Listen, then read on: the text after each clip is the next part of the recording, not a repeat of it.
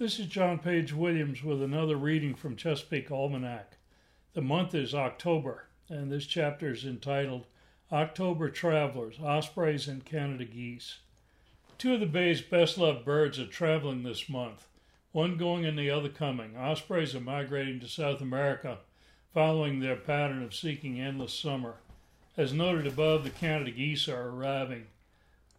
The Chesapeake's ospreys have 2 summers a year, but they choose to breed here during a northern hemisphere summer.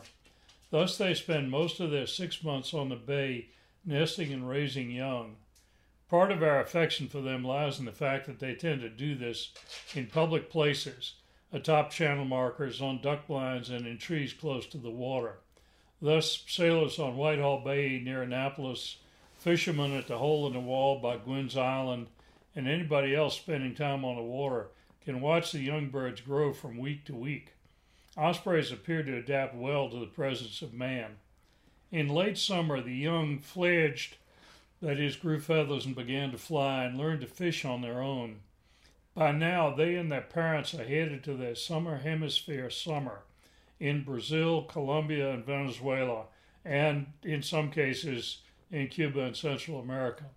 It's remarkable, from the human frame of reference at least, that these young birds can make such flights at the age of 4 months, with no more than half that time as fledglings. October, then, is a month for empty nests, and this noble but conspicuous bird becomes a rare sight. The last osprey of fall is something to take note of, a milestone in the fabric of the year. Any bird sighted here now is likely to be a straggler on its way down from New England or the Canadian Maritime Provinces. For us, the sense of loss at the departure of the ospreys is tempered by rejoicing at the return of the Canada geese. Each October there are times when low-pressure weather systems move through the Bay Country. After them, the barometer shoots up, the sky turns crystal clear, the wind comes northwest, and the geese stream by high overhead all day long. Every year, more geese summer over in the Bay region and in states just to the north. Even so, the bulk of the Chesapeake's wintering population still breeds on the tundra of the Ungava Peninsula in Quebec, especially on the shores of Ungava Bay to the east and Hudson's Bay to the west. In late September and October, these are the birds that come down in the high V's looking for familiar haunts. Fledglings migrate along with their parents. Like the young ospreys, these geese are already full-sized and strong enough for long flights. Also, like the ospreys, Canada geese seem to adapt well to man and to some of our uses of land and water. In spite of heavy human population pressure on the bay, the goose population has increased over the last century, although it does have its ups and downs, including now in 2021. The major reason for the increase are mechanical grain harvesting techniques that farmers here adopted widely after World War II. Mechanical pickers leave more scrap grain in the field than traditional methods, and the more recent practice of planting winter grains and cover crops. Geese are well suited anatomically to take advantage of these circumstances, since their legs are set far enough forward on their bodies to enable them to balance well on land.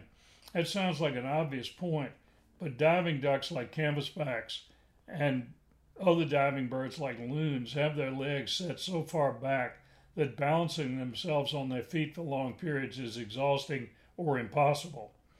Underwater, they are much more efficient than geese, but on land, to paraphrase the saying about fish, they're ducks out of water.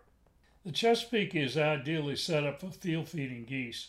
The eastern shore and much of the lower western shore are given over to productive croplands laced freely with tidal rivers and creeks. Thus, the birds have abundant food on land and plenty of nearby water for roosting safely at night.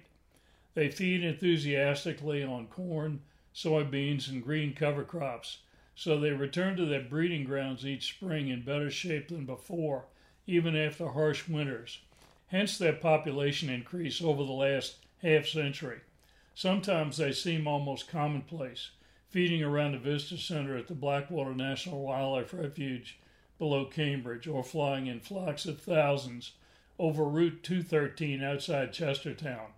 October is a busy month on the bay. There are many interesting things going on, but one of the best is standing outdoors on a clear night, listening to geese high overhead, another of the year's milestones.